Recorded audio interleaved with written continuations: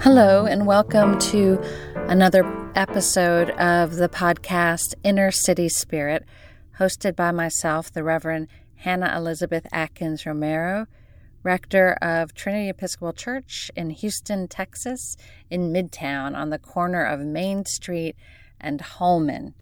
We are still in the midst of an epidemic, and this week the governor is going to let the stay-at-home, work-at-home order expire, while the medical professionals are still saying it's too early to lift the precautions.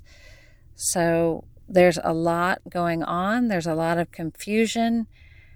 There's a lot that we need to pray and act on, as the contemplatives in action used to say. First pray, first reflect, first meditate, and then act. One way to do that is on using the ancient devotion called the Stations of the Light, the Stations of the Resurrection, or the Way of the Light, the Via Crucis. I slipped up there because it has a close second cousin, or first cousin, the Stations of the Cross, which many people know and is more popularly used in churches throughout Lent, the Via Crucis. But this is the Via Lucis, the Way of the Light.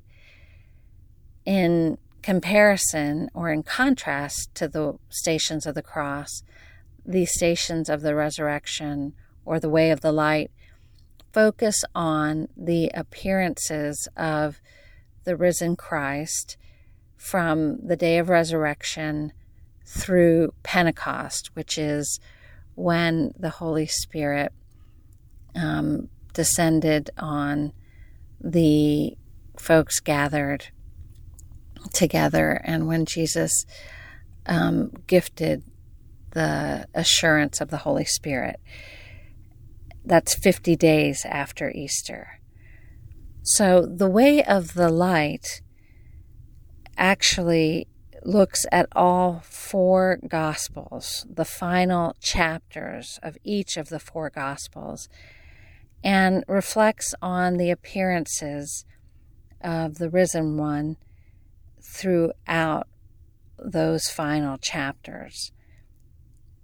An interesting fact is that these stations were discovered in the catacombs of St. Callistus in Rome, and that just confirms that these devotionals have been used for many centuries to encounter and to understand and to reflect on the way of resurrection, the way of new life, the way of hope in our world for those of faith.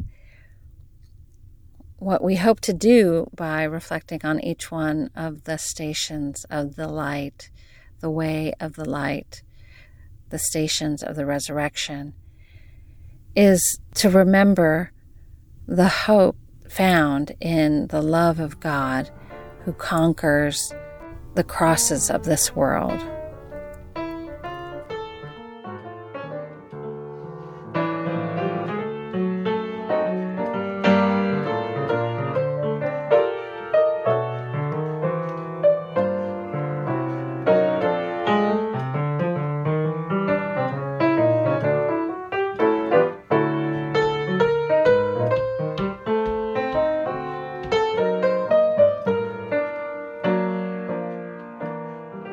Well, I'm here with the Reverend Tommy Dillon from Baton Rouge, rector of St. Margaret's Episcopal Church there, and he is one of my closest friends, and we are under these restrictions still for travel and in the pandemic, and so we are doing this interview over the phone. So, Tommy, thanks for being with me. Thank you, Hannah. It's a joy to be able to connect with you. I'd much rather do this in person, but, I was trying to think any way I could get to you to do this broadcast. But they're checking Louisiana people at the border, and I decided not to get arrested. Well, that was very wise, Father Tommy. So, Tommy, as you know, we're focusing on the Stations of the Light, which aren't as popular as the Stations of the Cross, but I love this devotion. And what makes it different is it helps you to focus not on the passion and suffering of Jesus, which is important, but also on the appearances and the promises and the hope of an encounter with the resurrected Christ. And so today we're focusing on the second station, which is that the disciples discover the empty tomb. The scripture reading is, "Then the other disciples also went in, the one who had arrived at the tomb first, and he saw and believed." That's from the Gospel of John, chapter 20, verse 8. So, question to you is, how have you seen or encountered Christ's hope, the resurrected one, the light of God in these strange and scary times? Well, Hannah, what I love about these Stations of the Light, especially this second one, which talks about the empty tomb, reminds me of when I was in the church filming the Easter service and filming the Sundays afterwards, that I was in an empty church, so I like the empty tomb. Mm-hmm. And there was no proof of the resurrection there, because I was seeing the resurrection in the lives of the parishioners outside of the tomb or outside of the church building. And so what really has been inspiring for me is to see how our church has become the resurrected body in the world and the things that they are doing. It's wonderful that they're tuning in for church on Sunday, that they're coming to Bible study, and they're coming to our healing service. What I really love is when we get together for our virtual coffee hour, when people are talking about how their lives are being transformed, from everything from people who are respiratory therapists who are on the front line, and just being able to tell the stories of one of our parishioners talked about how a brother and sister died within 6 hours of each other. Wow. And she was working with them, and how hard it is, but what an honor it is for her to be that presence of the resurrection in the midst of this suffering. Also, just to see some of our retired folks calling each other on the phone, the ones who don't have, they're not able to get on Zoom, or they don't, they haven't gotten to that point of technology, but what they're doing is they're calling people and just letting them know how much they love them and miss them. The other thing that I saw, which is a resurrection story of, I was coming back I had to do a graveside service of a person who died from the plague, and in Alabama, and when I drove back to the church, I noticed a bunch of cars just sitting in the parking lot with some women sitting, about 10 feet apart, and they all had gotten together with one of the parishioners who lives alone. He turned 50, and they were celebrating her birthday in the church parking lot. They brought cake, they brought wine, and it was delicious. And that cake reminded me of eating the Eucharist. It was so good, and just to share it with people in that context. I did that with you once when I was in Washington State, when we passed around, I think, a banana cream pie or something. Oh, I remember that. And it was so delicious, and it was such a holy time that Christ was present in that circle. Also looking at, parishioners who are nurse practitioners, those who are working in Walmart, I'm hearing all these stories about them being there for other people and putting their lives out there. That's where I've seen the resurrection. The empty tomb for me right now is the inside of that church. I'm longing for us to come back and fill that with life so we can actually sing our Alleluias together. But right now I'm so proud of not only my church, but your church, doing things of continuing to feed people, and for y'all to be on the streets to do the Stations of the Cross during Holy Week, and just being that presence. It's pushing the church to be the church that we're always called to be. And I truly believe that when we get through this pandemic, we are going to be a stronger community of faith, and we will be able to look for resurrection in places we've never even thought about. And so these empty tombs are going to be all over because people are going to be resurrected in new ways in the church. I love that. I love that. That's so wonderful. And I know that you have had a lot of experience in disaster relief. And tell us a little bit about that. And you've been able to maintain hope and faith through a lot of incredibly difficult times. And yet you see in the goodness of people the light of the resurrection of Christ. Yeah, it was really tough. I mean, the main thing that kicked it off was Hurricane Katrina, being here in Louisiana, and my father had just died the week before, and I basically, with my sisters, had to take over their catering company, and our kitchen was located in the Civic Arena downtown Baton Rouge, and Red Cross said, "Hey, can you serve all the people in the shelters?" And I was like, "Yeah." I mean, I'm I burn things in the microwave, and I was helping my sisters preparing food to serve 30,000 meals a day in 170 some different shelters. That's new life. That's resurrection. That's new life. And then being able to go into these shelters. The one downtown had 5,000 people, and just being able to wear my priest collar and just to be present as the church. I'll never forget the one time when I was carrying communion, and we were going to celebrate Mass in the shelter for some of the folks, and I had some that were left, and one woman came up and she was like, "Is that the Eucharist?" And I was like, "Yes."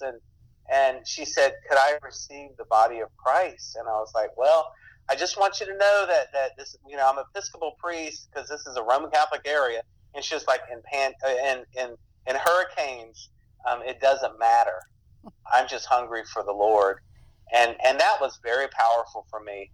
And so working through that whole process in recovery and helping the state come back, and what we learned from that made us and the church to be a more resilient church that allowed us. Before, when I was a clergy person here in Louisiana, we were so divided over issues around human sexuality, that after Katrina, that was pushed aside, and we focused on, around issues around racism and around inequality of income and things that the diocese had never really talked about. And so it kind of pushed the church into a new world. So I went out to San Francisco, and I was like, "Oh, Lord, earthquakes and tsunamis and mudslides, they don't have hurricanes." And so one of the things we did was in our neighborhood around the church was to build a resiliency in our neighborhood, because we knew that the neighborhoods in New Orleans that came back quickly were the ones who were had really close ties. So we built a close neighborhood, partnering with businesses and condo associations and other religious entities to come up with a disaster plan. Baton Rouge had a flood, 1,000-year flood, that destroyed over 100,000 homes. And my first instinct was to just go into the homes and help. Like, before I even started my congregation, I was out helping muck houses out with people I'd never met. But it allowed me to jump in and get to know parishioners. So then when this pandemic hit, I kind of knew what was coming. And so I was able to let members of my congregation know this is what needs to be done. And I went out and bought certain things to be able to video church services. And I started doing my best to work with people in the congregation to get things set up. So we had virtual church a week before most other churches were going into this mode. So having all this experience allowed me to jump back into this role of trying to have a level head and not to rush into things too much without going through a process of saying, "Hey, this needs to be done. Who's going to do this with us?" And trying not to be a lone ranger, which I was doing a lot more when I was younger and not aware of how to handle a pandemic or a disaster. I hope this makes sense. It does. And Tommy, I love the way that you're describing the work of the body of Christ, the faithful people in a church community being a light and the resurrection, a symbol of the resurrection, an action of the resurrection in the community, and that love and solidarity and action brings resilience and hope to communities and to individuals. So any last words, Tommy? I really have loved what you've contributed and what you've had to say. Any other anecdotes or thoughts, or how are you doing? Well, I'm doing fine. I think, well, like I said to you earlier, I was like, I'm doing okay. It's a bit much, and we have to pace ourselves in doing this work. And, at the same time, I'm being really serious. I also love to be silly through all this because you have to have some sort of sense of humor. But the thing that I really am enjoying is seeing people in their homes, the church itself doing things in ways that they've never done before. And you might feel like it's an empty tomb that you're in at your house, but the ways that we can find resurrection is just endless. And we just have to look around our homes and we can find it. We can find it online, the people that we call, and it's just going to make us stronger. And that's what gives me hope, that we are going to be the resurrected people in 2020, 2021, to the church being more, more virtual for people who might not be able to come to church, and also local. And so it's sad that it's taken a pandemic to push us into being like televangelists, but in a good way. A more agile, connected church. Yeah. I want to be like our local Jimmy Swaggart type church, but this is going to be the Episcopal Televangelist Network. I love it. And I really appreciate all the work you do with the homeless. It's inspiring when so many programs are being shut down, and still connecting it with the liturgy of the church.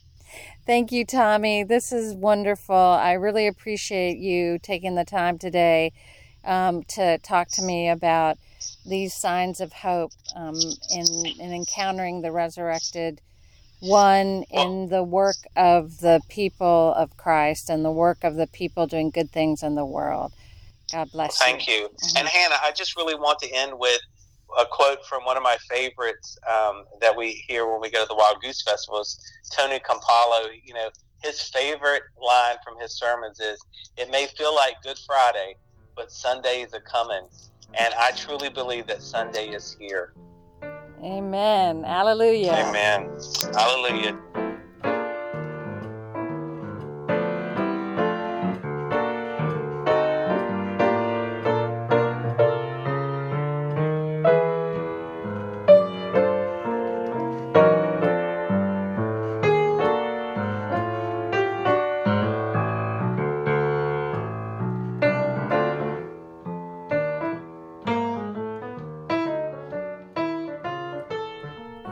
Well, I want to thank the Reverend Tommy Joe Dillon for his interview, Pelayo Parlade for the music that he recorded for this podcast, Alone Together, and Colin Boothby for his editing and production. God bless you all, and see you next time for the third Station of the Light. And you can find it at our website at trinitymidtown.org.